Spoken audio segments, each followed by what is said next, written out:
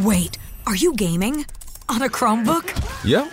It's got a high-res 120Hz display, plus this killer RGB keyboard. And I can access thousands of games anytime, anywhere. Stop playing. What? Get out of here. Huh?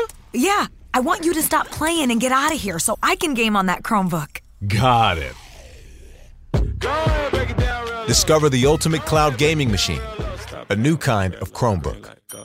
NFL Sunday Ticket is now on YouTube and YouTube TV, which means that you can stay close to your team even if you don't live in their town. Like, maybe you're a Raven who married a Seahawk who got a job in the land of the Falcons. With NFL Sunday Ticket, you can watch your team's out-of-market Sunday afternoon games no matter where you live, because you shouldn't have to change teams even if you change towns. NFL Sunday Ticket, now on YouTube and YouTube TV. Go to youtube.com/presale to get $50 off. Terms and embargoes apply. Offer ends 9/19. No refund. Subscription auto renews. Boys. Yeah. Oh, the boys are here. They're nervous. We're calm. Boysies. Get rarer. Why is this happening to me? We're not getting Maccas and you can blame my son. Get a few today, did you? It's great to contractually be obliged to be here. Thank you. Is anyone going to listen to this or what? So I actually don't know what happens in third grade. You either get nude, get in the shower, or we're throwing all your cricket gear in. Bro. Jammer's like, no chance I'm going to bowl you. 19th century, Pax Britannica. Hello and welcome back to The Great Cricketer. 24 hours, in fact, less than 24 hours after one of the most heroic test match ends I've ever seen. Courageous solar panel Pat, our courageous captain, leading the charge on climate change by contributing to climate change, by flying over to England and taking Australia 1-0 up in the Ashes series. Oh my God, that was an absolute treat to be there. Pez, this episode is brought to you by Budgie Smuggler, budgiesmuggler.com.au for all your swimwear needs. Summer is here. It means party shirts. Yeah, well, and that too. Shirts. You know depends on the quality of it. A couple of party shut the beds. Party shirts, it means no hat, no play kind of weather. It's skies out, thighs out stuff. This is all brought to you by Budgie Smuggler. Head to budgiesmuggler.com.au and use the code GOODAREAS, all one word, GOODAREAS, for free shipping, and that is valid. That's valid in both the UK and Australia. If you're in Australia, budgiesmuggler.com.au. If you're not, budgiesmuggler.com. Pez, we are in Manchester right now. We've taken our little roadshow north of Birmingham. We've been in Birmingham for the last 5 or 6 days, and we saw every ball of that test match, and it was a fucking pleasure. It was a pleasure to be there. I said before the game, he goes, it was going to be a referendum on the truths of cricket. You know, on the one hand, ball on the deck, get yourself in, hit your areas, grippers, gully, catching cover, a couple of guys on the boundary. You know, not magic shows, bombing, umbrella fields, you know, straight hit, strangely behind the bowler's arm, you know, piss on fingers stuff. You know, this was tortoise in the hair, and I'm all about the hair stuff, baby. Well, wait, tortoise. You know, test cricket is tortoise stuff, he goes. Like, I've always said it. Purity, history, convention, orthodoxy wins. And there's still 4 tests to go. And I probably think England played some pretty good cricket. Reckless at times, but, you know, win some, lose some. It was incredible to be there. It felt special to be there. Memories that we'll treasure. Don't even know how we skin this cat, this podcast, because there's so many ways to skin this goddamn cat. But why don't we just skin it every which way? So we're going to go through sort of reflections 24 hours after the event. We're going to talk about like where this one ranks for us personally, and just generally the Australian cricket diaspora. Not just cricket, the diaspora. Okay. And we'll obviously be assessing the game, and they'll ask where to now before we get into the women's Ashes. Pez, I just want to give a shout out to our patrons who have got the audio exclusively to the Patreon feed. It's patreon.com/Great Cricketer. You can sign up for $5 or $10 a month, US, and then it just sort of drops into the old. Into your old audio feed there, and you can listen to our reactions after every day's play of this Ashes series. We're obviously in Manchester now. We'll be in the UK for the first 2 test matches before we head home. But and this trip probably wouldn't be possible without our friends at Patreon, with our patrons. So there's just value deluxe there, and we've been seeing them. We obviously had live shows in Birmingham. We had Glenn Maxwell first night. We had Ian Bell the second night, and then we got Phil Salt tomorrow night before we head to London, where we got Ricky.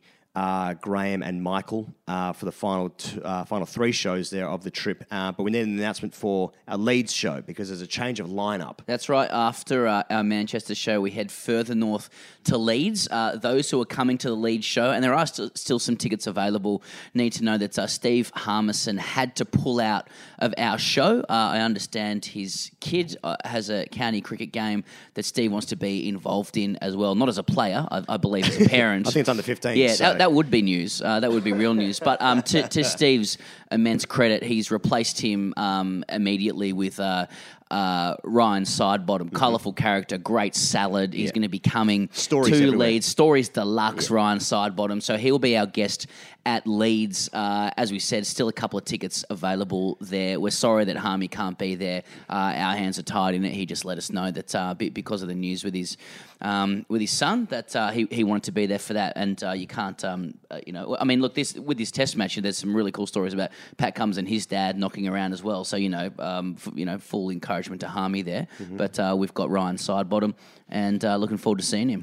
Now there are 0 tickets. In fact, I lied. There's Ali Pally have put on a couple more tickets for punter for Ponting on Sunday night. That's Sunday coming at Alexandra Palace with our guest, our dear close personal friend Ricky Ponting. Ali Pally have put on a few extra tickets. There are tickets only 40 or so. Yeah, that's right. I'm going to get into that in a second. You can go to greycricketer.com/live-shows. You can just go to greycricketer.com and figure out for yourself. That's right. It just says live shows in a tab there. Just see it, click it, and you're there. Incredible scenes. People emailing us who must have gone to the website to get the email asking, where do I get the tickets from? Yeah. Have a guess. Also, at the moment, right now at this second, there are 12 tickets available for Manchester. Again, the venue's put on a handful of extra tickets, made them available. Now, we've just done an Instagram post, so they may be gone. But if you are in Manchester and if you're in Leeds and if you're in London and you're desperate, if you're having a look at this Ashes and thinking, I'm getting 05 vibes and I want to be around it, I want to be in and around it, I want to be up and about, greycricketer.com. If you want to get behind TGC, we really appreciate the support from our patrons. That's patreon.com/greycricketer. Okay.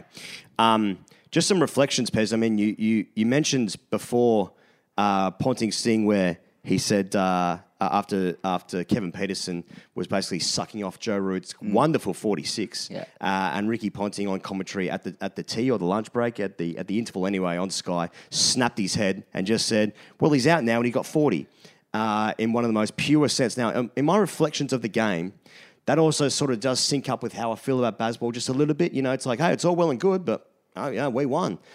We also invented a segment called What's Giving You Crow's Feet throughout the Ashes. And that's the most famous thing to emerge from the last 6 or 7 days in cricket remember. discourse, I believe. People will remember. Because the Ponting thing was good. Like the reason why, part of the reason I think why that Ponting KP exchange is so funny is because like in 11 seconds it manages to like trap and capture the entire discourse of this Ashes. Like triumphalist English hyperbole. Well, that's what I was going to say. Right, sorry. Yeah, so no, that's fine. No, so that's what I was going to say because like with the what gives you crow's feet. One of the ones we had during the match at the end of day's play for the daily reviews, we were saying like, well, no one's figured this out, and if someone's told you that they've figured it out, just like, well, you need to just bump them, or you just need to do this, or you need to change these fields.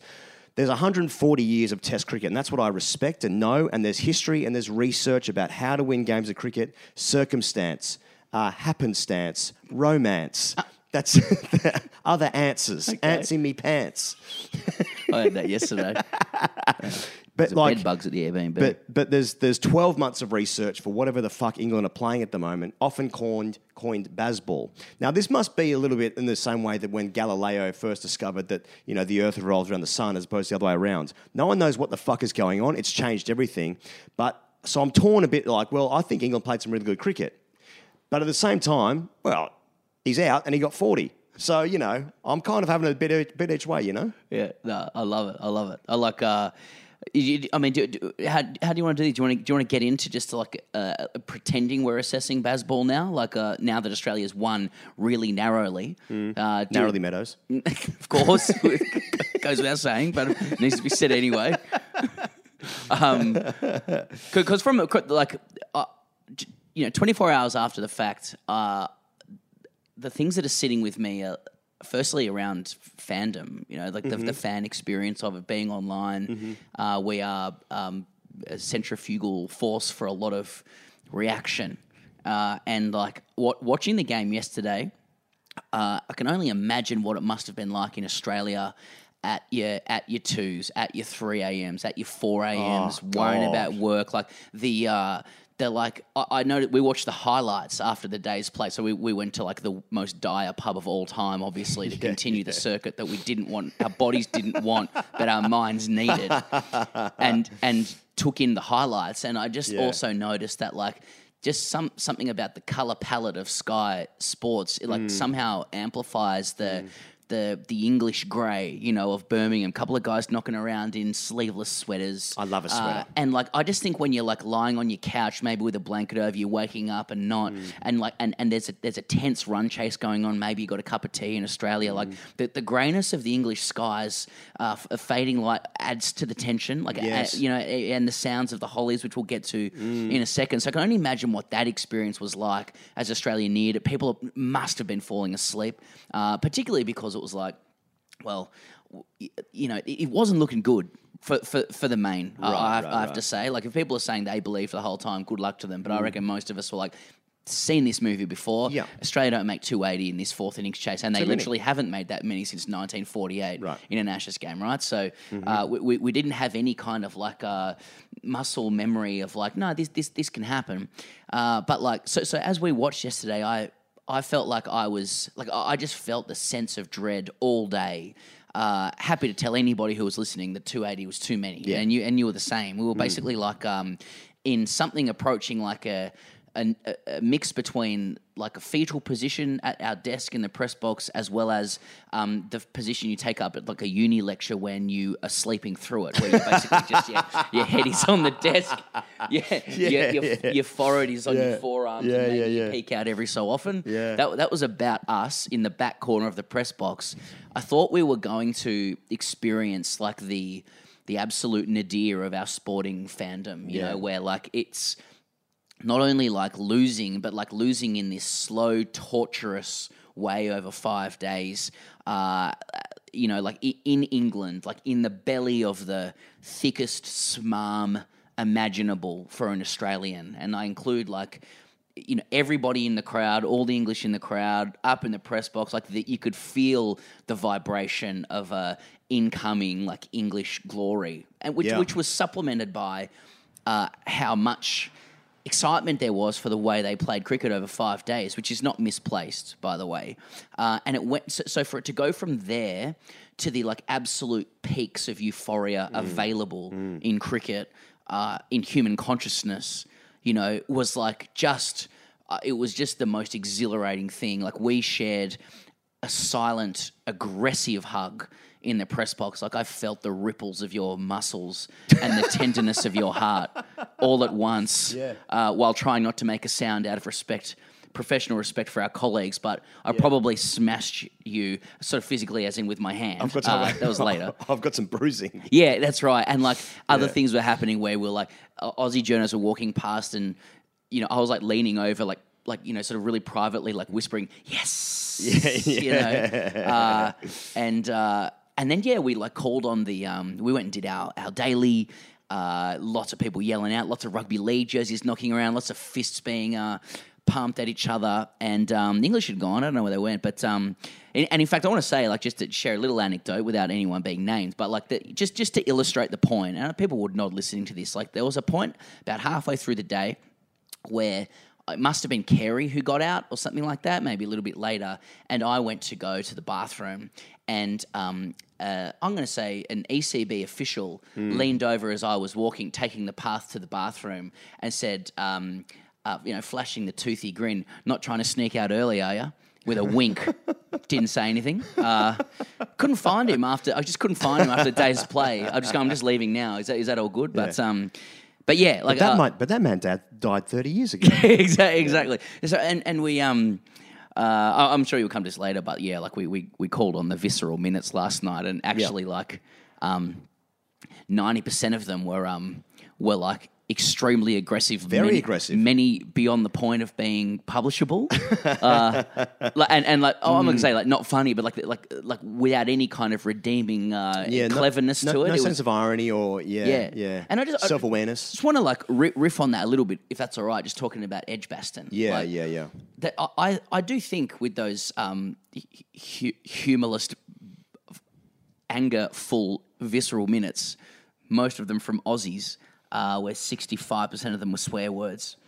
Like that, I thought that was possibly a bit of the effect of Edgbaston and colonisation. But like, it was like Edgbaston was a sensational atmosphere, tremendous noise.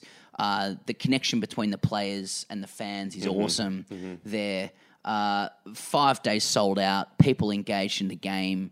They do get the England team wickets. I thought Australian guys took the gas at different times with some of the atmosphere that was being generated. It's just that, you know, as good as the noise is, they're just a bit self-satisfied. The Edgbaston faithful, wouldn't you say? Like they're very into themselves, like about how good they are, and the commentators amplify it. Gee, it's good here. Gee, it's good. I mean, how many fucking pats on the back do you need? Do you know what I mean? Like, so it makes you understand why Tim Payne reacted the way that he did a few years ago. That's 8 years without a Test win in Edgbaston, by the way, for England. You know, like and they spend and you know this is like.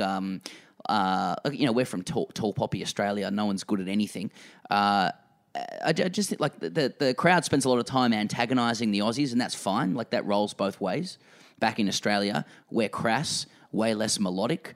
We just don't seem to need the pat in the back as much. You know what I mean? Like every ground doesn't go. Gee, it's tough here. Gee, it's tough here. So I just think against that backdrop, where there was 5 days of it, there's just an absolute avalanche of Aussies who are like giddy to explode with their own aggressive emotions, especially when you're experiencing the sound of the Hollies and everything at 3 a.m. in Australia. We get the general Edgbaston suck off for 5 days, bleary-eyed, anxious about losing sleep. So to pit them at the fucking post, at the post, like after the literal and figurative trumpets of English glory, you're going to swear a bit, you know? That's all. Thanks for that. Well, good news is we're about to get sucked off about the slope at Lords. So, you know, pats on the back about the Edgbaston crowd, and rightfully so, and also the slope at Lords. It's coming up. The famous double-double, they call it. Well, let's. I think now's a good moment then to listen to the speak pipes we've had in. Obviously, we can't react to it. We can't hear it because a little behind-the-scenes stuff, a little BTS. We don't have a mixer here, so we can't react to it, but you're going to hear them right now on the audio, so here it is. Ooh, what a tight game at Edgbaston, did we? Ooh, squeezed home by 2 wickets. What the fuck is wrong with you? Your country. When did it all change? You used to be a nation of hairy forearms, swatting flies around your face, baggy greens, and now you're just a nation of fucking soy boy lattes, mustaches, and fucking mullets. Do you know what we learnt from Edgbaston? That you're weak. You're getting done. I was in the Hollies on day 4. There was an Aussie fan in front of me with a handheld fan. Weak. You boys simping on the BBC. Oh, it's okay for Steve Smith to cry on TV. It's not. Oh, toxic masculinity. Go fuck yourselves. 4-1. Come on, England. You fools, you've fallen right into our trap. I envy you. I really do. To be a half-wit. Oh, word to the wise, when you turn up to Lords, watch your step. Might be a little bit green. You might remember me from such classics as Omicron Needed Now. Well, nothing to say, really. Cummins, Trioga. But his bat's made of wood. What's all that about? Whenever England win a close test match, especially against Australia, the press always dub it the greatest test match of all time. And they'll put out, highlight videos with fucking church hymns as the music behind the fucking slow motion highlights with, Zadok the priest, fucking Jerusalem, which is in Palestine, Israel, whatever. Doesn't even make fucking sense. So, yeah, I hope they do the same this time, the fucking cunts. Thanks to everyone who left the ground. Thanks to everyone who left the ground, who left a speak pipe there, and for getting in touch. So to that end, Pez, I thought for a long time it was going to be, well, I'd like to see them do it against Nisa and Stark, but it turns out I would still like to see them do it against our boys, and we did. We did for a bit, but we're going to talk about like where this one ranks. I noted after day 5, like just in my lifetimes, the ones that came to mind for me were Australia West Indies 1992. Craig McDermott gloves one down to the wicketkeeper who I can't think of right now, off Courtney Walsh. Dujon, possibly. Possibly. Jeffrey Dujon. There was that one. A couple of years later, my first test match I ever went to was Australia and South Africa at the SCG. I think they were chasing like 120. Damien Martin, the set batsman, chips one to cover, doesn't play test cricket again for 6 years. Australia lose that game. England and Australia edge bass in 05. Flintoff does his thing. We also get a great photo with him and Brett Lee. Headingley 2009. Stokes does his thing. India at the Gabba in 2021. A lot of these ones in recent memory. I know, like, Australia has won close games before, like, notably Mitchell Johnson bowls Graham Smith at the SCG through the gate. You know, Michael Clark takes 6 wickets. He takes what, three and over or something against India as well. There has been times where Pat Australia... Cummins in his first test hit the winning runs, 8 down against South Africa. Good shout. But, you know, I suppose I remember the pain, as we all do as sports fans, generally speaking. But just this kind of game against England, in England, I've never seen... Yep. Pez mentioned before that we were just completely pessimistic throughout the day. Well, I don't even know it was pessimism. It was just the recoil of history in my bones that was just like, I've just seen this one before. Like, I've seen Broad do the thing, gets the arms going. There's one player miss. Everyone's batting perfectly. There's a player miss. All of a sudden, the Holly starts making noise, and it's like, this is the hardest pitch that anyone's ever had to bat on. Like, no one's ever done this before. 280 runs. Never seen it before in my life in any innings, in any game. And we were just walking around the press office, the what was it, the media centre, like fucking Pac-Man, just walking around going, it's too many, it's too many, it's too much, it's too much, it's not enough. Bumping into the wall. Yeah, like a fucking Roomba. Yeah, that's right. Yeah, he got stuck a few times. I had to turn him. had to change the batteries. Bopping his head in the wall going, it's too many, it's too many, it's too many. Didn't make any eye contact with anyone for 2.5 hours. That's right. Is he okay? Yeah, no, he's with me, he's with me. So where this one ranks, you know, I feel extremely happy for the captain, for the side. There's just so much bullshit that they put up with all the time, from legends of the game that I still love and respect and adore. But like, some of it is just so much fucking bullshit. And the fact that the captain does it in their own way, and the first time they've come against this style of cricket, and England were, broadly speaking, apart from, I guess, really in the field, they were fantastic. You know, on a pretty shit deck. Stokes' captaincy, I think, and the way England play makes the deck less of an issue. But it was a fucking dog shit pitch. And I think both teams said that. It's not just me complaining. So I don't know where it ranks. Like, is it podium? I don't know. I mean, right now, just us being there, the privilege of being there and seeing it was fucking visceral. So, yeah, it's the best game of any sport I've ever seen. There you go. It's and I mean it as a compliment to England. I think England is still going to be very formidable for the rest of these Ashes. Yeah, and I also think that BazBall, or whatever you want to fucking call it, is a good chance of being a winning strategy. And against that backdrop and the general difficulty of winning a game of cricket away against one of the big sides, like I think it's one of the greatest test wins I've ever seen from an Australian team. Yep.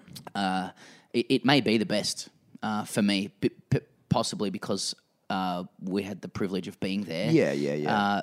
The reason why it's so special is that, like, I can't remember a time in my life when Australia has managed to snatch victory from the jaws of defeat. Yes. It isn't hyperbolic to say that we struggle to win the close ones. And that's not insignificant. Like, I think when there's a pattern of close losses or close wins in any side, in any area of life beyond sport, you know, exams, relationships. Mate, the amount of times I've snatched victory from the jaws of defeat. Cooking, you know, doing the dishes, picking up your kids' toys off the floor, you know. Mate, the amount of times I've been in a nightclub 3 a.m, I can't go home alone, and I snatch victory from the jaws of defeat. Exactly. That's what I mean, getting a cab after, you know. Getting Uber X. Once there's a pattern there, you move past coincidence and into the realm of what it reveals about the character of a team or of the people within the team. And I think it's fair to say that at least in our lifetime, Australia's never been comfortable when a team runs them close, like they've been in Test match cricket, right? White ball cricket's different, but they've been a team that likes to get ahead, then they crush you, forcing surrender. So when teams run them close, I've always felt it panicked Australia, like as their mode of victory had always been challenged. Australia are front runners, right? Australia, that's Gabba, right. bat first, 600. Totally. Game's over. That's the game style. Yeah. So I feel good about it. For Australia's captain to reverse the trend in the game, which, like, let's face it, that was one where England, I felt, would pull ahead, and then Australia would just pull them back. Yep. I thought that spoke to something extraordinary, and it did reverse history. What we normally see, and now we're into some common stuff. Like he's there with his dad. His dad. Imagine doing that in front of your dad. Like, God. Tough time for the family. Sure. Imagine doing it in front of your dad. They go to see Springsteen on night one. Oh, what a week. Mate. Like, Springsteen's all about using his coarse hands to work, to make a living. Like doing it right, doing it real, being rootsy and earthy. And our skipper's there taking his dad. Yeah. What Springsteen, just after England had piled on 390, and declared. And Cumo's out there just watching the boss go about it. I'm just thinking, like, and now I'm starting to think about some emotional family stuff for him and Springsteen while he's doing that innings, probably adding a layer of emotion that is completely at odds with what he was doing, which was just cool and calm and collected. But, I think when your team wins, you can just add your own narrative to suck yourself off a little bit. Of course. Yeah, of course. Yeah. And when Springsteen came out for his encore, everyone was chanting for Joe Root to come back out. Yeah, that's it. It was giving Pat nightmares. He actually wishes he didn't go. Is he here? Where is he? I can't get away from this coat.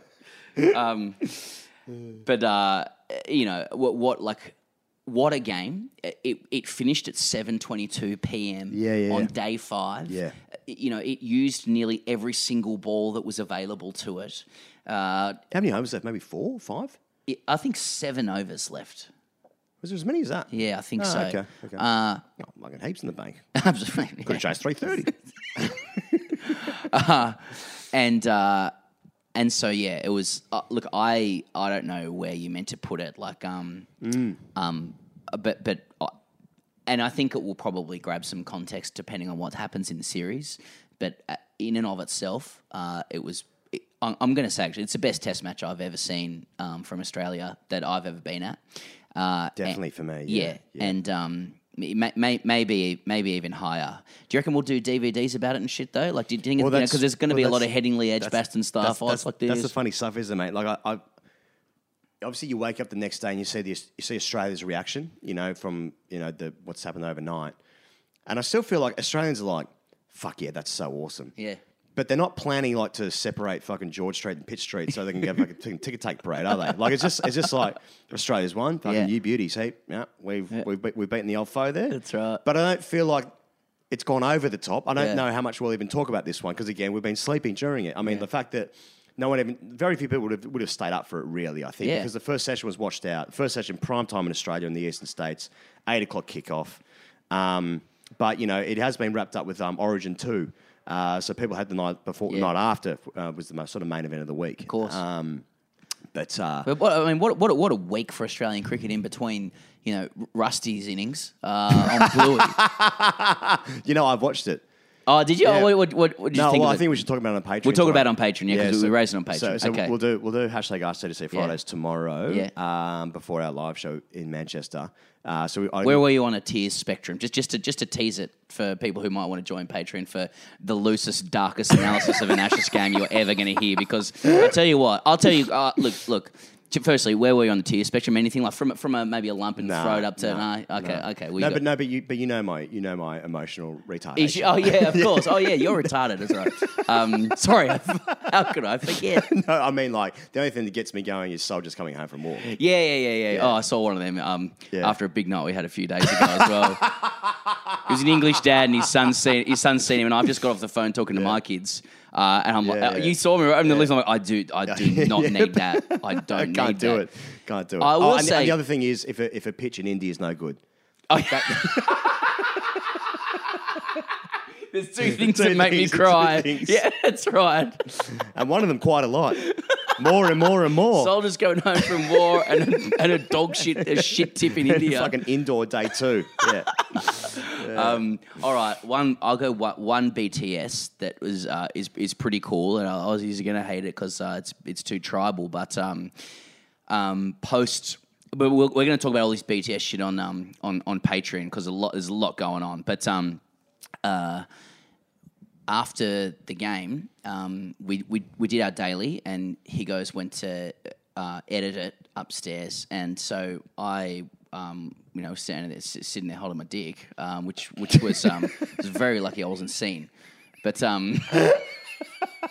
figure of speech. I popped into the England press conference to watch Ben Stokes speak. Firstly, I haven't even really heard him speak that much before. Probably says more about my own research. Lovely accent, to be honest. But he spoke with the customary kind of perspective that you're expecting from the BazBall era guys. A lot of dignity. Yeah, he was talking about how there's kids downstairs in the dressing room who are wearing England shirts who weren't wearing them before, and we're happy with how we played, but there's a couple of areas we didn't get right. He spoke really beautifully about how he dropped that catch off Nathan Lyon and deliberately. And because he saw someone with a full jumper in the crowd, and he went, okay, that's the message. I've got to drop this. Pocket in heaps. I mean, that catch, that would have been a worldie. Well, we'll talk about the game in a second, right? Yeah. But he also, to his credit, he mentioned that, it didn't escape him that in Headingley, Nathan Lyon dropped the ball and Stokes hit the winning runs. And now here at Edgbaston, where Cummins in Headingley had bowled the last ball for Stokes to dispatch, this time around Stokes drops the catch and Cummins and Lyon are at the crease. And he says it's mad how what goes around comes around. So that was cool of him to call that out. Maybe just getting in first, actually. Because I feel like some press might turn on the boys. Anyway, and look, I don't want to labour this too much, other than to say, I don't know, I just hung around for a minute or two afterwards, and I was walking out and had to walk past the lift, and Stokes happened to just be standing at the lift, like full whites, English cap on, couple of officials and minders around him, and he pulled himself away from the group as the lift door was opening, which was being held for him to stop me. He goes, "The grade cricketer." And he shook my hand. I said, "Oh, g'day, mate." That's fucking awesome. Shook my hand, and obviously, absolutely swallowed my hand. I haven't seen it since. Tickling me elbow, tickling me neck, scratching me neck, and gripped it hard. So his wrist is okay if anyone's worried about that. But and he said, "Oh, mate, love the videos," and I'm just like, "Oh, thanks, brother." I'm like, commiserations on the defeat. He goes, "No, it doesn't matter. Love the content." So the news is he actually says it doesn't matter. The loss in the game, but that was that was pretty fucking cool. I wouldn't mind a follow from him, but that was very cool of him to do that in that situation. Right. And it's actually a real shame just vis-a-vis sledging him as well because he's done something nice. After he walked up to him and said, "Suck shit." Yeah, that's right. Yeah. Suck a fart, England. Fuck a ding dong. It's a very dignified response to a bloke who heard "fuck a sucker ding dong." And he said, "Where's the tattoo, Pez?" Yeah. Well, we had Glenn Maxwell the other night as well, and obviously Glenn's played a number of years at RCB where Coley plays, and Coley says he watches all the time as well. Yeah. Now that's concerning. I mean, that's actually reward for us putting Coley in every title, which is quite a challenge for this video. Coley and MS Dhoni win Ashes. That's going to be the headline of this one. Okay, let's get to the game itself. Okay. Yeah. And sort of assessing the game. There's just so many moments in this game that we'll remember for a very long time. But so Australia picked Boland over Stark. Hazelwood also in. Boland the most expensive of his career, but that was an interesting selection. It was an interesting selection from the outset that they played that lineup of Cummins, Boland, and Hazelwood, obviously with Lyon and Green. But that's the way they went. And then England won the toss and they batted, which is very rare for them when you think about what they've done over the past 12 months. They've preferred to chase, haven't they? But the wicket was fucking flat on day one. And that's sort of want to come to the first thing of the criticism of Cummins' field placements from the outset of the game. Now, that's been wide-ranging, and I don't think I've ever seen anyone defending it or even challenging why he set the fields that he did. So he had not in the mainstream establishment. No, I'm not seeing it, and I found that really surprising for me because we were obviously there, and I didn't consume any. I wasn't on Twitter all day. I wasn't listening. I wasn't watching the commentary. I wasn't doing shit, Your Honour. Wasn't even there. But I just thought from the outset watching it, I was watching Zach Crawley walk at Cummins and Hazelwood from the first ball on one of the flattest pitches you'll ever see, slapping balls to the offside especially. And I was just thinking like, well, you can be the best bowler of all time, and this is how they're going to play. On this deck, which is offering nothing and offered nothing the entire game, there was no nick. No, there were no nicks to first or second slip. There was only one catch in the gully off Cameron Green took the catch off. Was that Duckett? Yeah.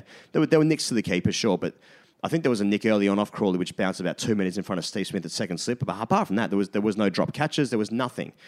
I was just really, really surprised the amount of conversation about why the fuck is Australia being so defensive when England finished the day on 390, and after day one, I thought Australia were ahead because 390 for a first inning score on that deck was unders for me. We thought it'd be 500. England, if Cummins kept the field up, and I don't understand why he would have done, they would have scored 500 on day one. I had no doubt about that. Me personally, there were a couple of times when I thought they kept the second slip in too long. I thought they should have had a mid-wicket because Ollie Pope, when he came in, was dropping to the leg side and turning the strike over quite easily. But apart from that, and maybe a couple of minor stuff, but apart from that, I was really blown away at the end of the day seeing the conversation being like, what the fuck is this guy doing? I was really surprised. It was just a very unfamiliar tempo to the whole thing. I understand that, yeah. The underlying themes of it, though, are fucking awesome in the sense that, what's being dog whistled when Cummins puts a deep point out for ball one and has 3 or 4 out after 2 or 3 overs, and even the English are getting involved. Alistair Cook's was saying, I've never seen this before, is this idea of your field placements can indicate how Australian you are. That is, what Cummins was doing was un-Australian.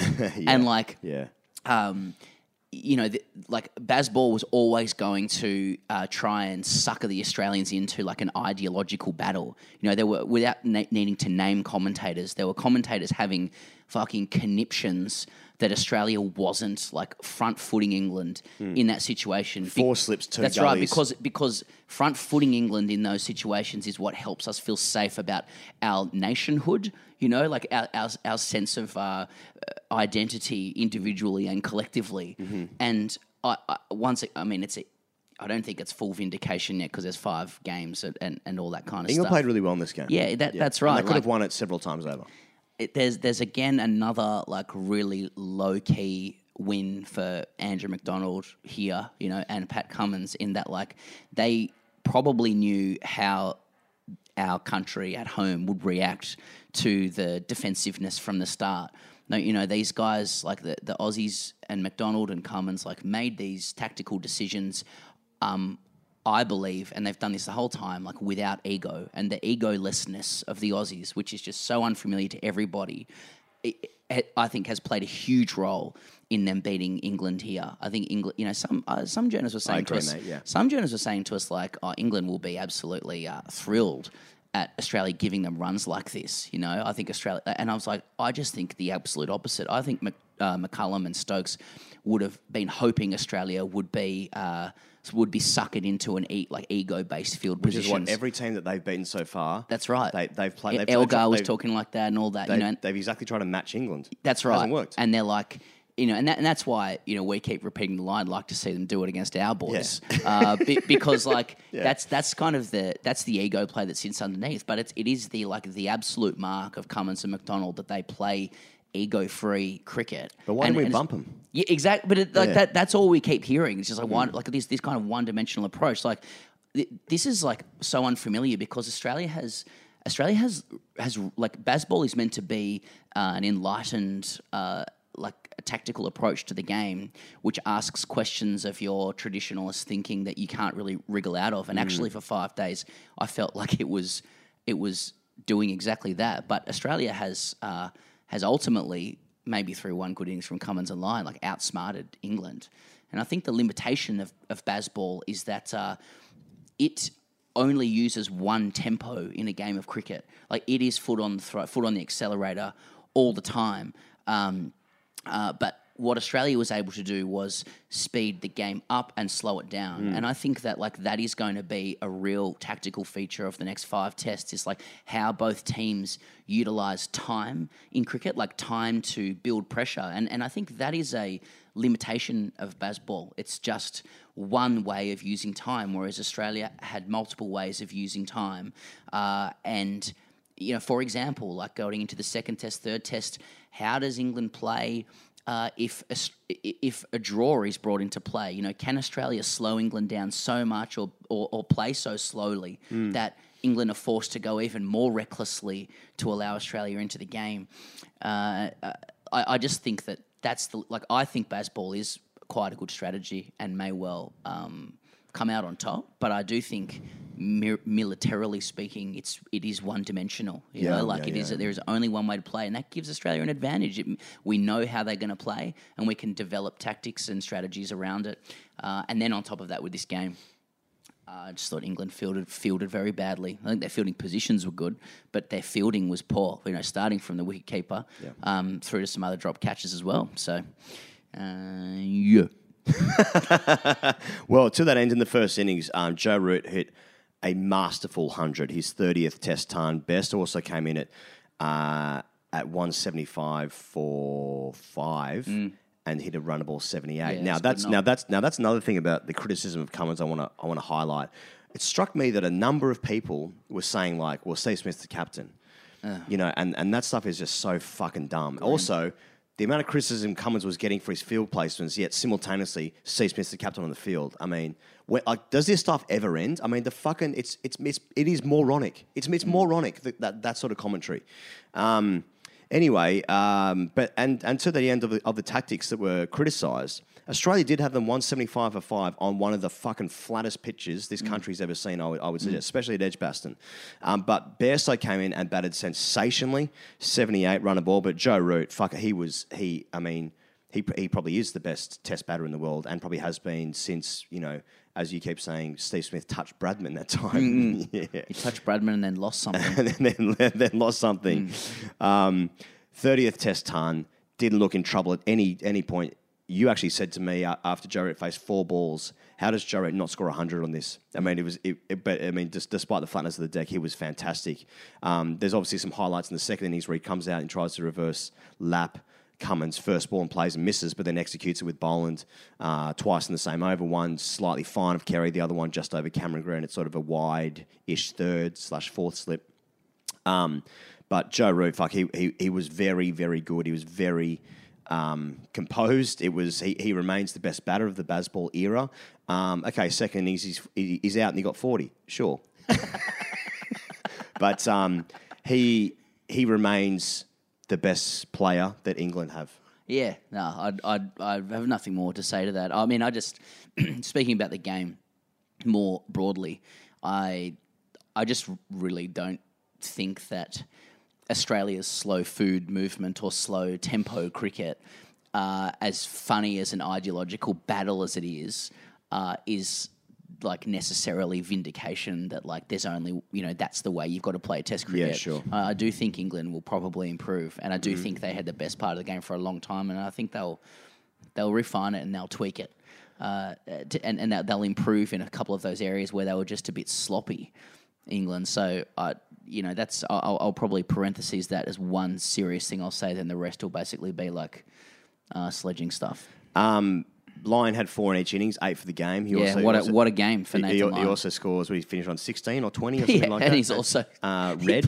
And also that shot he hit over Someone wide get long me on. A towel. Seriously, to take it from 11 to win to 7 to win, the game was over then. I had fucking veins popping out of my. Do you want to describe the shot? Oh, okay. So Nathan Lyon, there's 11 to win. He's been in with Cummins for what feels like 18 days. The tension is palpable. And Stuart Broad, who's been winding up the Hollies, their best bowler all game. He had a fantastic game, Stuart Broad. he's got he's got the headband going. The whole crowd's getting behind him, and he's doing that twirly thing to wind them up. and basically the runs had stopped at this point, apart from like this old scrunted one behind square or something. Or inside edge. Yeah. Broad starts attacking the stumps, and then Nathan Lyon basically picks him up over wide mid-on like fucking Mark Waugh. One bounce into the fence. And like from where we were watching, we actually pretty much at straight mid-on from where we were from high. And so I don't know about you, but like my depth perception was struggling with whether that had lobbed up in the air just for a split second until you realised that there was some serious velocity on it. And then we're all just like, what the fuck? And it was just about then I was like, we might do this. Yeah, exactly. We were thinking about, like, I know for me, I was thinking about going out into the crowd, but I was like, I can't move. And it's like, and I know those things don't mean anything. Australia would have lost if you moved. I didn't want to close my laptop or anything. Like nothing could change. Like none of the energy could move. There was lots of conjecture about Ben Stokes' declaration at the end of the day's play. I suppose as it's turned out, England had every chance to win the game, and you know what? Probably did a couple of times over. Johnny Bairstow misses a stumping off Cameron Green when he was on 0.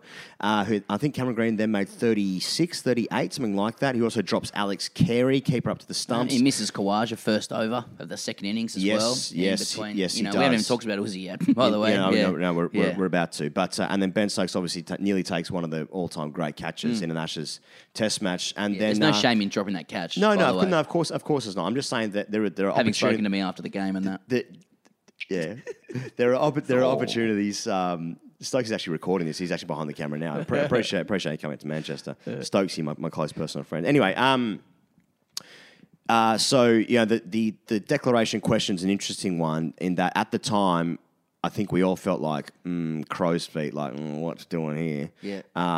Really aged myself a couple of years. I was getting such a snap in my neck. But England had the chance. I was saying he got crow's feet after day one, which surprised him because he was in a Chinese restaurant and he ordered chicken.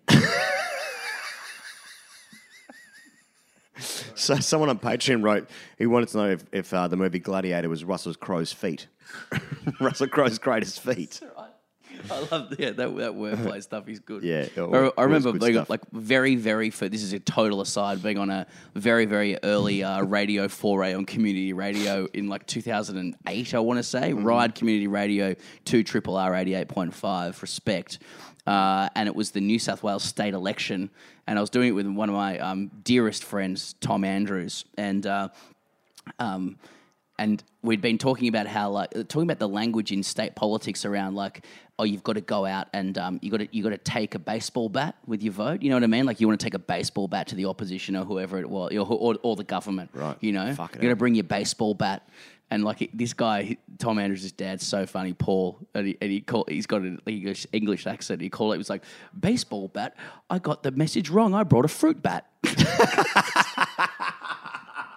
Just imagine a guy releasing a fruit bat at an election. Anyway, sorry about that.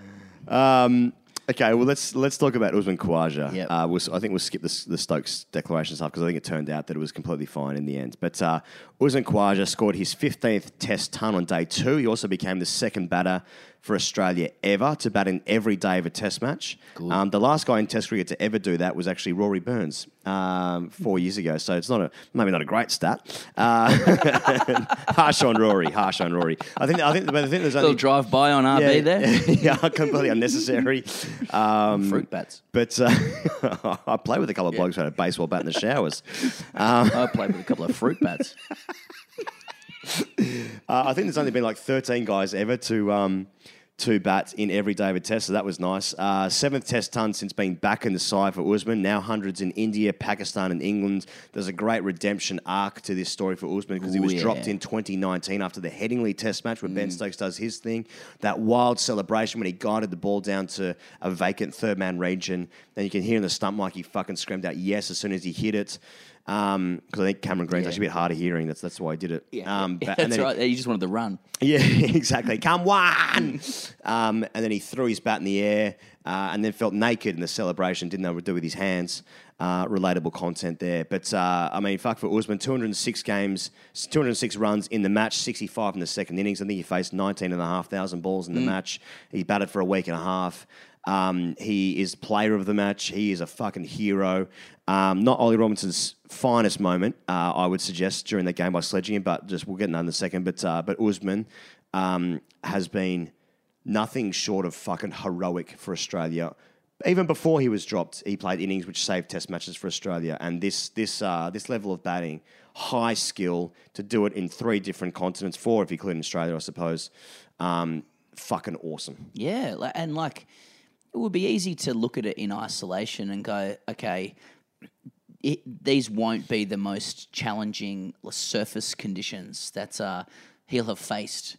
It was a dead track and slow, which means that relative to like other Test matches against high quality opposition, you're not going to have a high proportion of balls that are extremely difficult to play. But you only have to look at the fact that around him, none of Warner, Labuschagne or Smith could make an impact on the game. That speaks to, I think, the pressure of the Ashes in a first Test at that particular venue. Khawaja brought a lot of concerns, I think, to these Ashes in terms of his record in England. I was worried, yeah. Yeah. And not only that, he couldn't make an impression in the World Test Championship final, mainly because of the jumper he wore, which was...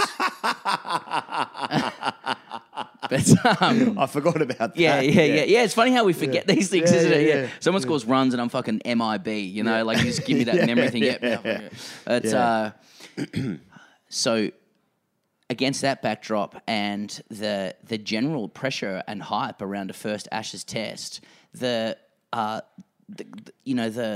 how in your face Ben Stokes' captaincy tactics are, you know, like as anyone who's batted at a decent level would know that when a captain is really proactive with field settings and plans, essentially trying to tell you where they think your weakness is all the time, like that can get in people's heads, and I think it got in some of the Aussies' heads, you know, like so he showed remarkable what's the word? Like it wasn't just resilience, but mental fortitude, which is not something that you immediately associate with Usman Khawaja, because our image of mental fortitude in Australia looks different to that, and it sounds different to that, you know. But it's actually not, you know. He's obviously an extremely resilient person, and he saw through all of the magic tricks of Stokes' captaincy to just be unruffled, unflustered, calm, and he basically laid just absolutely critical platforms for Australia to get themselves eventually over the line. Can I tell you how I feel about the Ollie Robinson sledging thing? Yeah, please. So yeah. I'm sure people who are listening. Let me guess. Let me guess. Like it's all just part of the sort of the theater of it, right? You know what I mean? Like it's just sort of it's part of the rough and tumble of it, right? So in that moment of the game, Khawaja's on 141, some funky fields, and Ollie Robinson takes in that moment a very, very big wicket. And he runs down the wicket and he screams to Khawaja, "Fuck off, you fucking prick!" Can we get into the minutiae of that? I think he says "fuck off" like to Khawaja, and then he's embraced by his team and he's looking away. Yeah, he's looking and away. He says like "fucking prick." Yeah. And to me, there's something like just I'm not defending him by the way. No, that's I've seen guys call someone correct. a fucking prick and looking at them saying it. I do think there's a slight difference. Yes, he's I saying agree. fucking prick as he's looking away. Yeah, it's almost a when he's like, throwaway. when you've got your mates around you and the batter's kind of leaving. And like you're kind of saying it to your mates a little bit, right? I got a lot I want to say about Robinson too. Yeah, sure. Just to get it right. I think like my personal thing is like giving someone a send off. Absolutely zero problems with that. For me personally, just like whatever. The richness of the context is that the guy's on a fucking 141, and it's Usman Khawaja who's never said anyone to anything in his life. So like it just so that part's already ridiculous. So.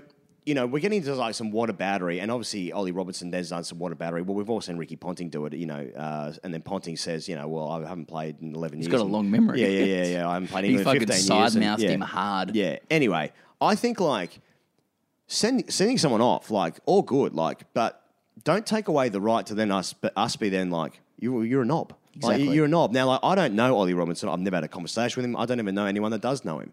But, like, so I don't know what he's like as a bloke. But, like, if you're going to carry on like that, people are going to think you're a knob. And because you're doing knobbish things. I would also say that, like... But you won't. But I won't. But what I would be saying... if I was talking. If I was talking, which, as we know, I'm not. Yeah. I'm not even here, and you're my imaginary friend.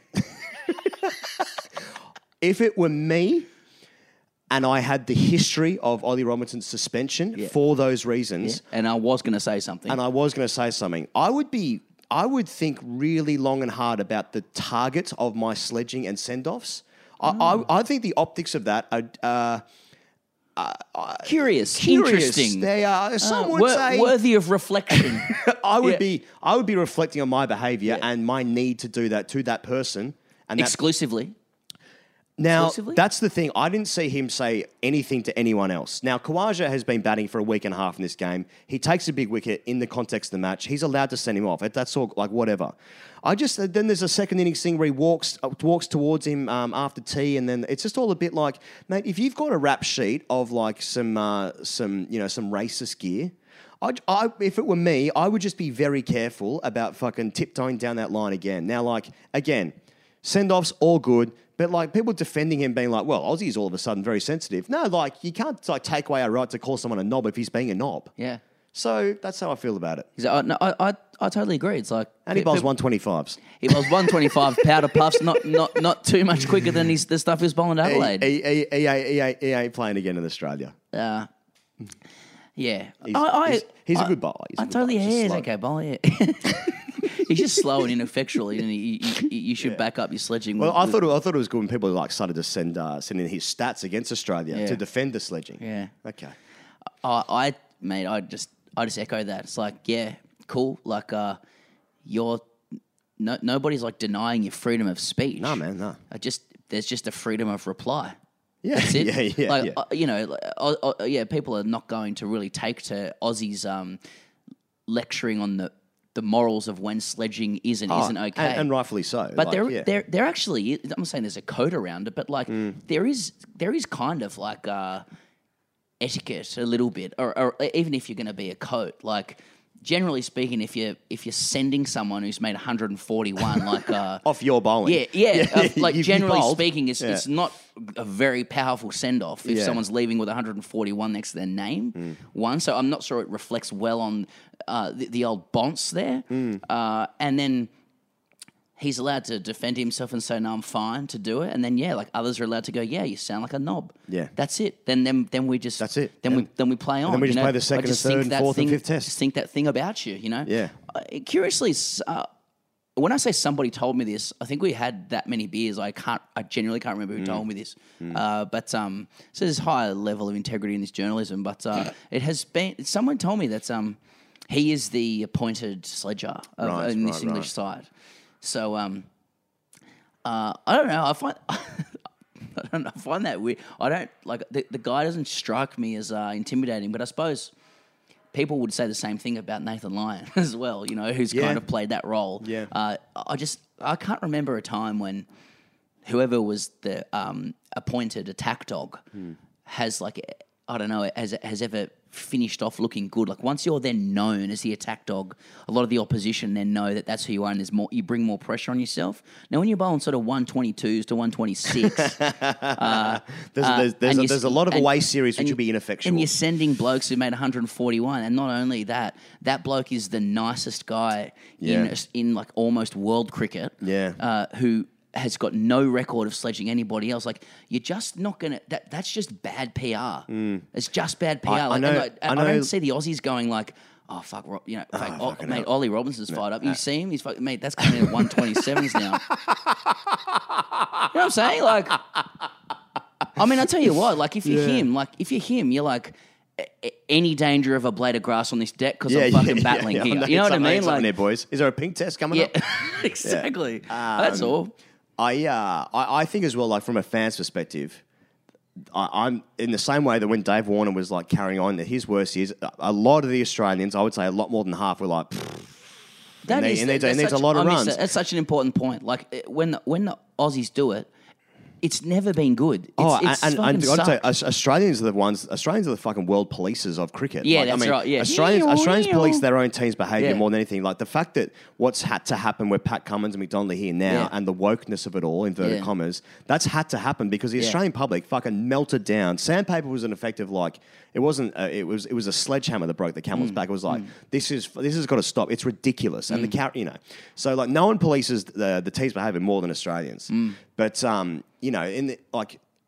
but to that end, a lot of English fans, I'm sure, will be like, Ollie Robinson, not for me. He's going to need a hell of a lot of wickets. And a lot of guys have got to defend their guy. And that's all good, Like, it's like when, Stuart Broad says to avoid the series stuff, And obviously we're rattled and we're still thinking about it. But, you've got to defend your guy. All good. At the same time, we're going to be like, oh, what's he like as a bloke? Yeah. You know what I mean? Yeah, you're going to go see a doctor to see if you've had a stroke or got Bell's palsy. Give me crow's feet. Or whether you need a dermatologist for your crow's feet. Can I get some prescription Nivea, doc? Give me crow's feet. I look like I'm 65. Is that night cream, or does it have UV 50 plus in it? That's the only one that's proven to help with aging. Got to get that sunscreen research in online. Sunscreen is the only provable one for crow's feet. Okay, should we talk about? Is there anything else to talk about the game itself? I mean, Australia chased 281. That's the highest score. I'm sure there is heaps to talk about. Yeah, I'm sure there is. Yeah, but, so as Pez mentioned before, that's the first time. That's the highest score since 1948 when Australia chased 404. That was that's the Invincibles team. I think they scored 404 in a day to chase that. Bradman scored some runs. BazBall. They call it BradBall back then. Anyway, so let's talk about where to now, mate. It's 8 days, or it's now 7 days until the Lord's Test match. They get an 8-day break, but I like that. There's already been a few questions. Of course. I mean, England could very, very easily be 1-0 up in the series, but I like that people are turning on the team. They need about 4 or 5 changes, I would have thought. Bairstow needs to open. How do you get folks in? Does Moeen Ali play? I've got pissy fingers. What's going on? Yeah, good call. Well, I wouldn't be surprised if they retained the same top 7. Mm-hmm.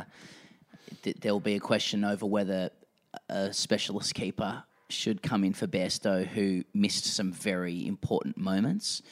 You balance that out with what he offers with the bat, and he's pretty important with the bat to them. His first innings was quality. He was looking good in the second innings as well.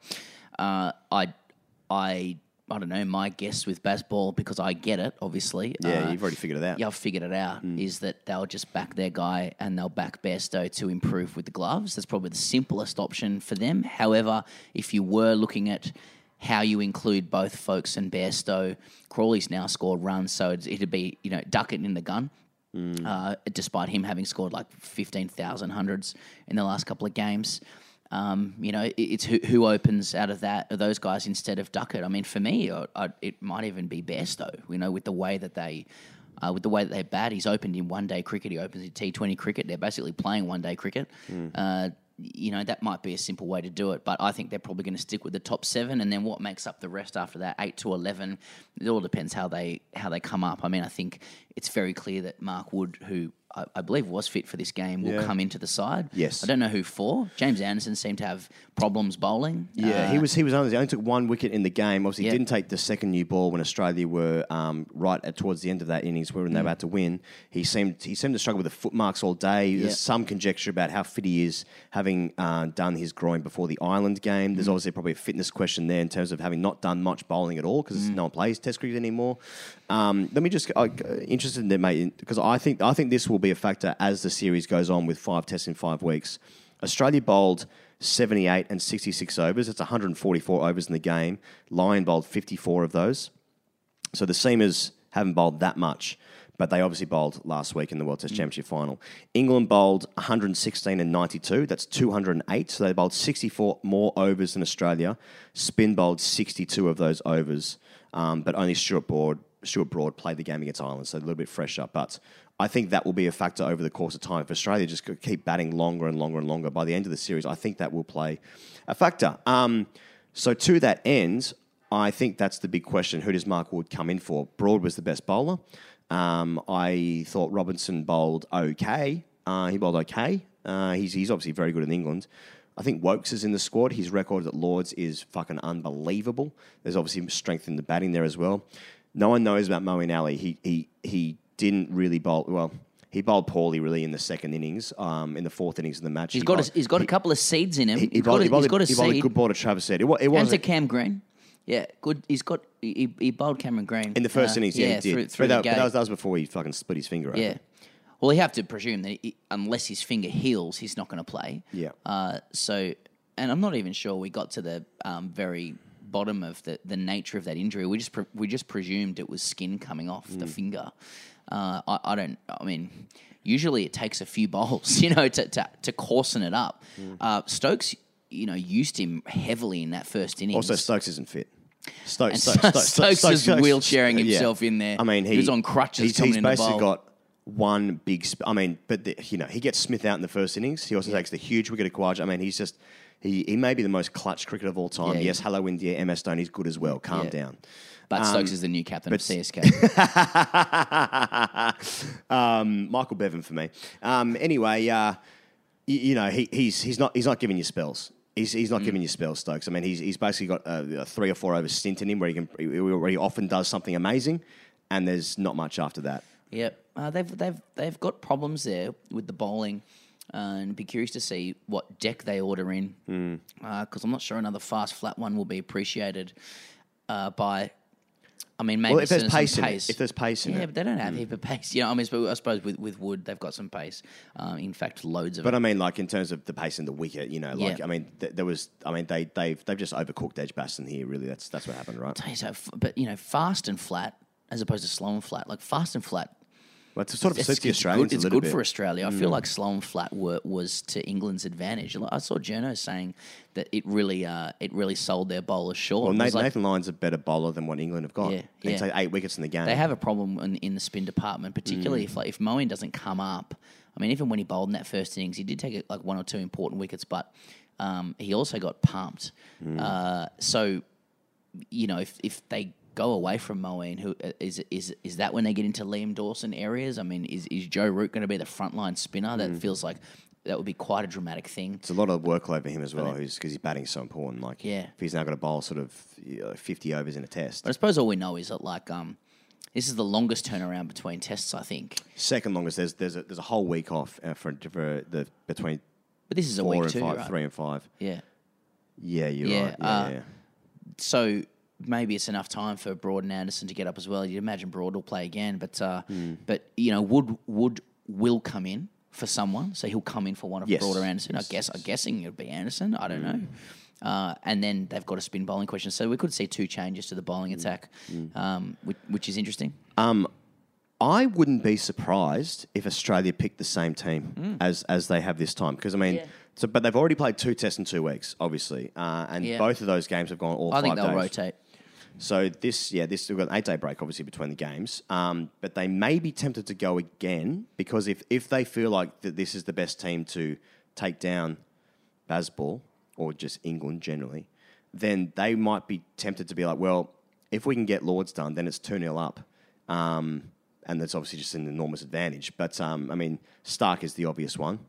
It's funny with Stark, though. Lower order runs are just fucking crucial in England. Like, this is the thing with Stark. With this 1-0 victory, and if, this is a big if, but like if Australia can create more time pressure for England, where they've got to actually bat even more recklessly to kind of keep the game going on a fast, flat wicket, Australia could bat 2 days on a deck like that.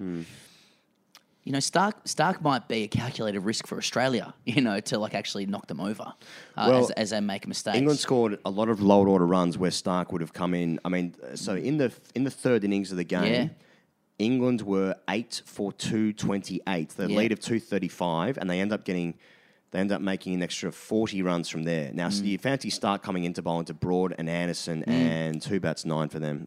Robinson, and even Moeen Ali at 8.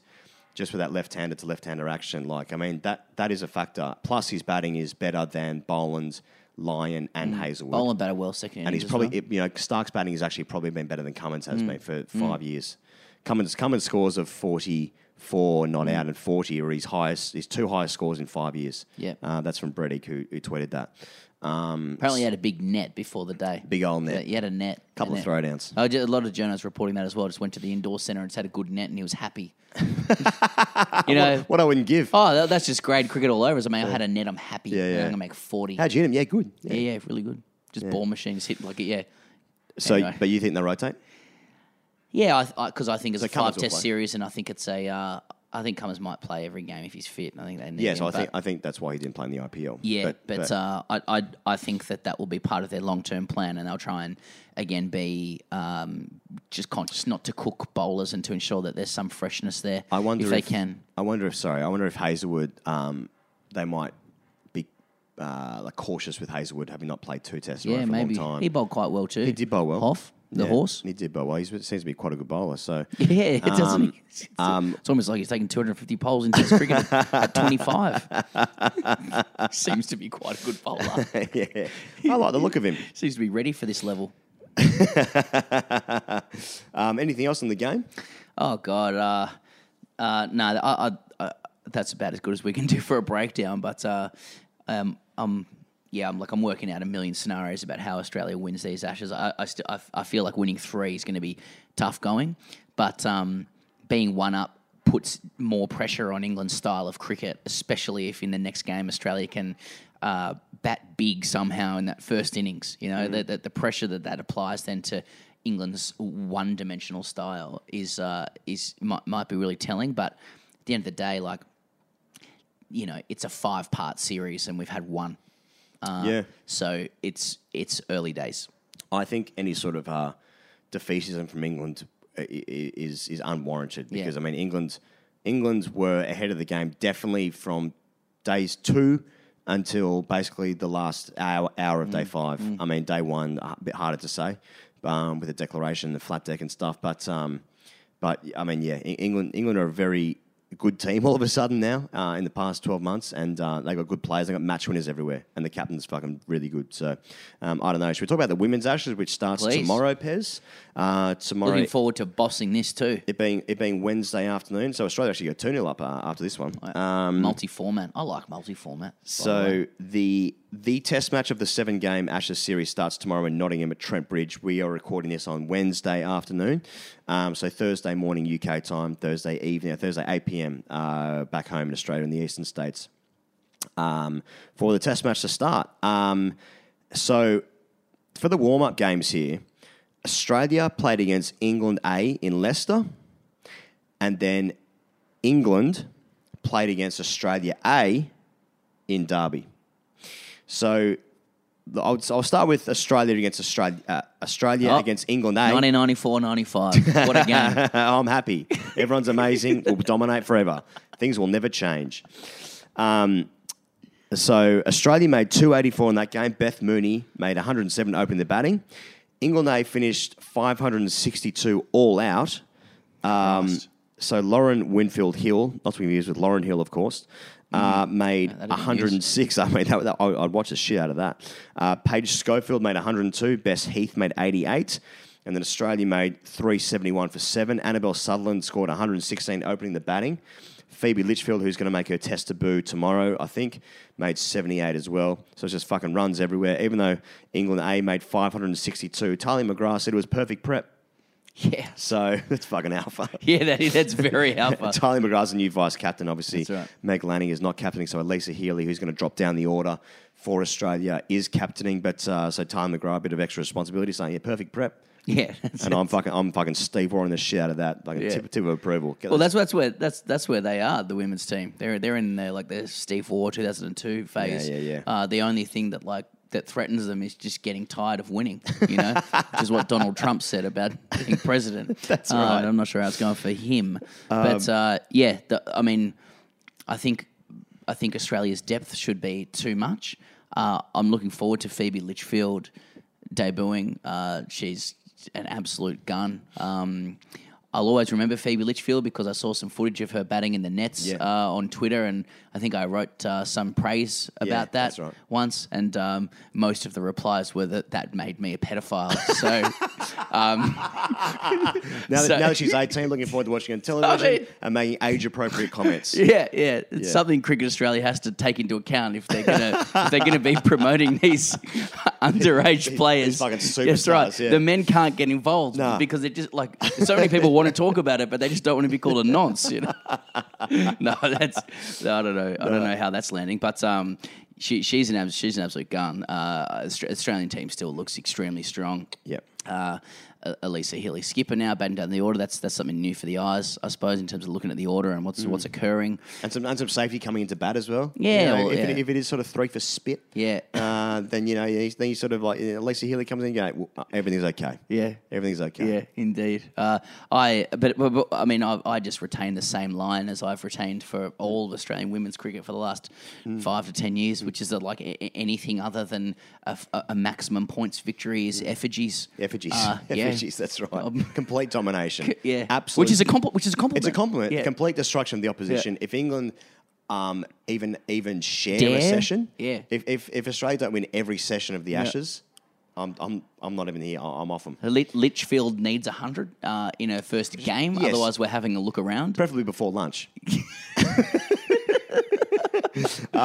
So we should say as well, we've been doing stuff for the BBC Sport. Yes. During the Ashes, and we're going to be doing that right through the men's Ashes, but also a couple of pieces for the women's Ashes as well. So we'll be doing something tomorrow at the end of the day's play, which you can find on the BBC Sport website on the morning of day 2, I suppose. We're reviewing day 1 of the Test match and also when the T20s come around, I think it is. So yeah, it's been cool to do that, and also we've been doing... we were on TMS yesterday. We were on Test Match Special yesterday. That was cool to talk to Isha Guha about the cricket and some other stuff, I suppose. I can't remember anything that happened because I have a problem. Just in the other game, the other warm-up game, when England played our Australia A, Tammy Beaumont scored a double 100.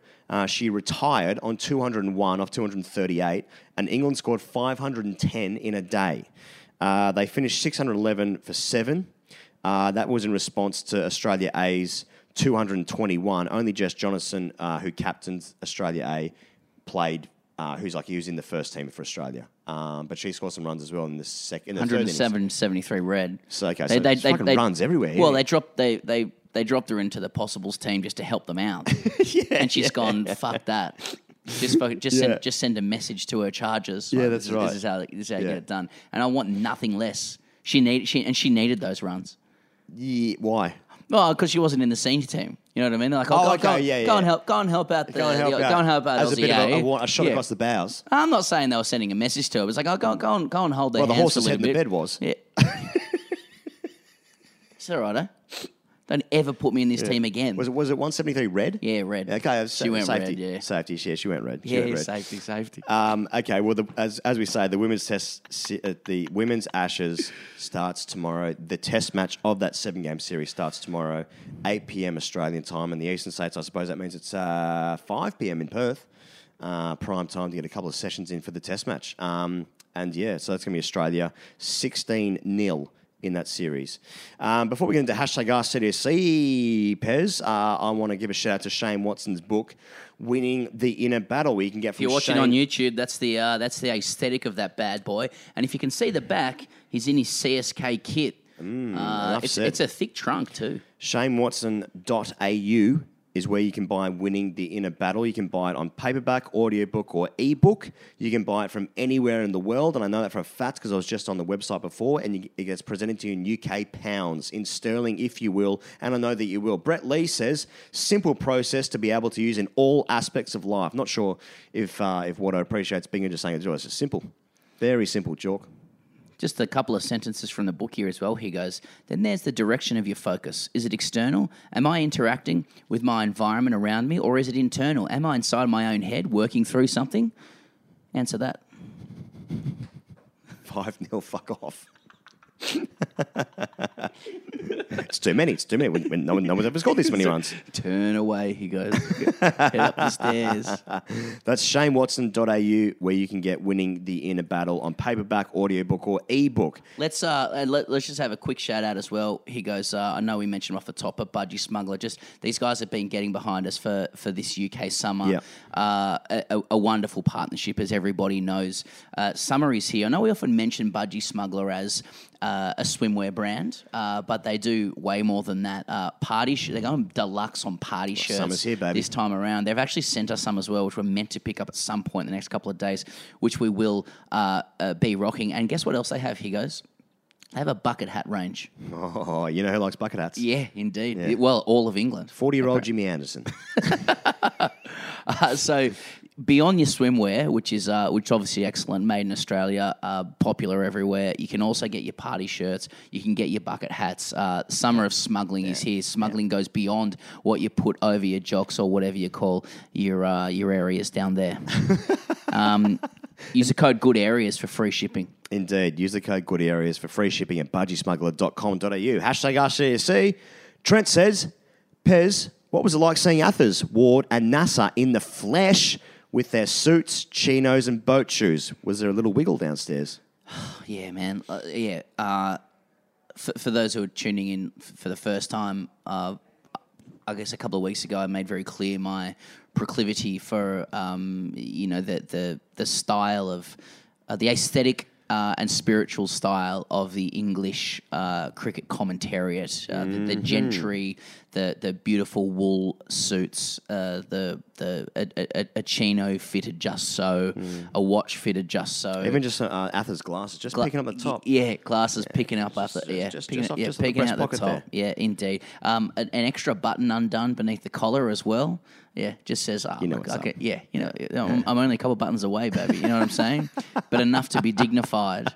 And I can score 7,000 test runs and make you see sights you've never seen before. And that's just on TV. You know, in the flesh, behind closed doors. It's full 3D, baby. And I mean, it's 4D. It smells amazing. I was actually on. Was getting a coffee downstairs, and I was on FaceTime to my uncle, who had no idea that I was in England.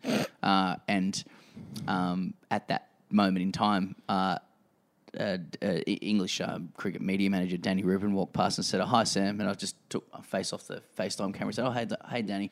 And Athers was behind him. He said, "Hello, Samuel," and poked me in my stomach.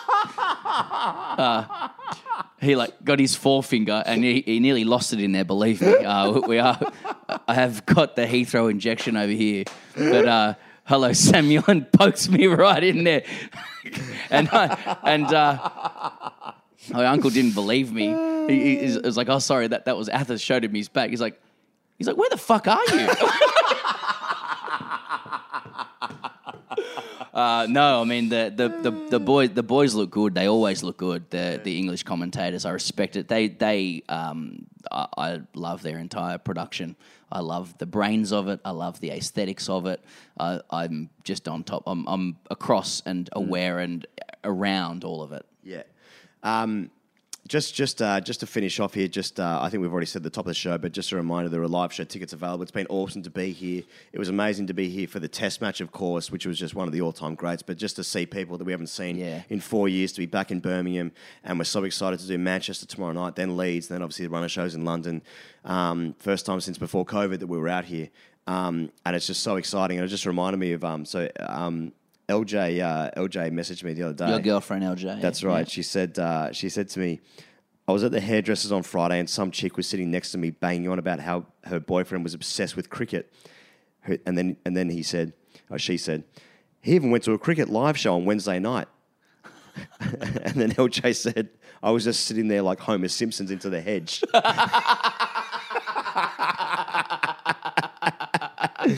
So, you're not alone, ladies. You're not alone. But you are alone, men out there. So come to our live shows. You basically only got Leeds as an option now. I suppose there's a couple of tickets for Ali Pali in London. Ali Pali, 40 and then they'll be out. Yeah. And then there's a couple in Manchester, if there still even are. But it's awesome to be here. It's awesome to see the sights and the sounds and the colours again of this fair country. And 1-0, fuck off.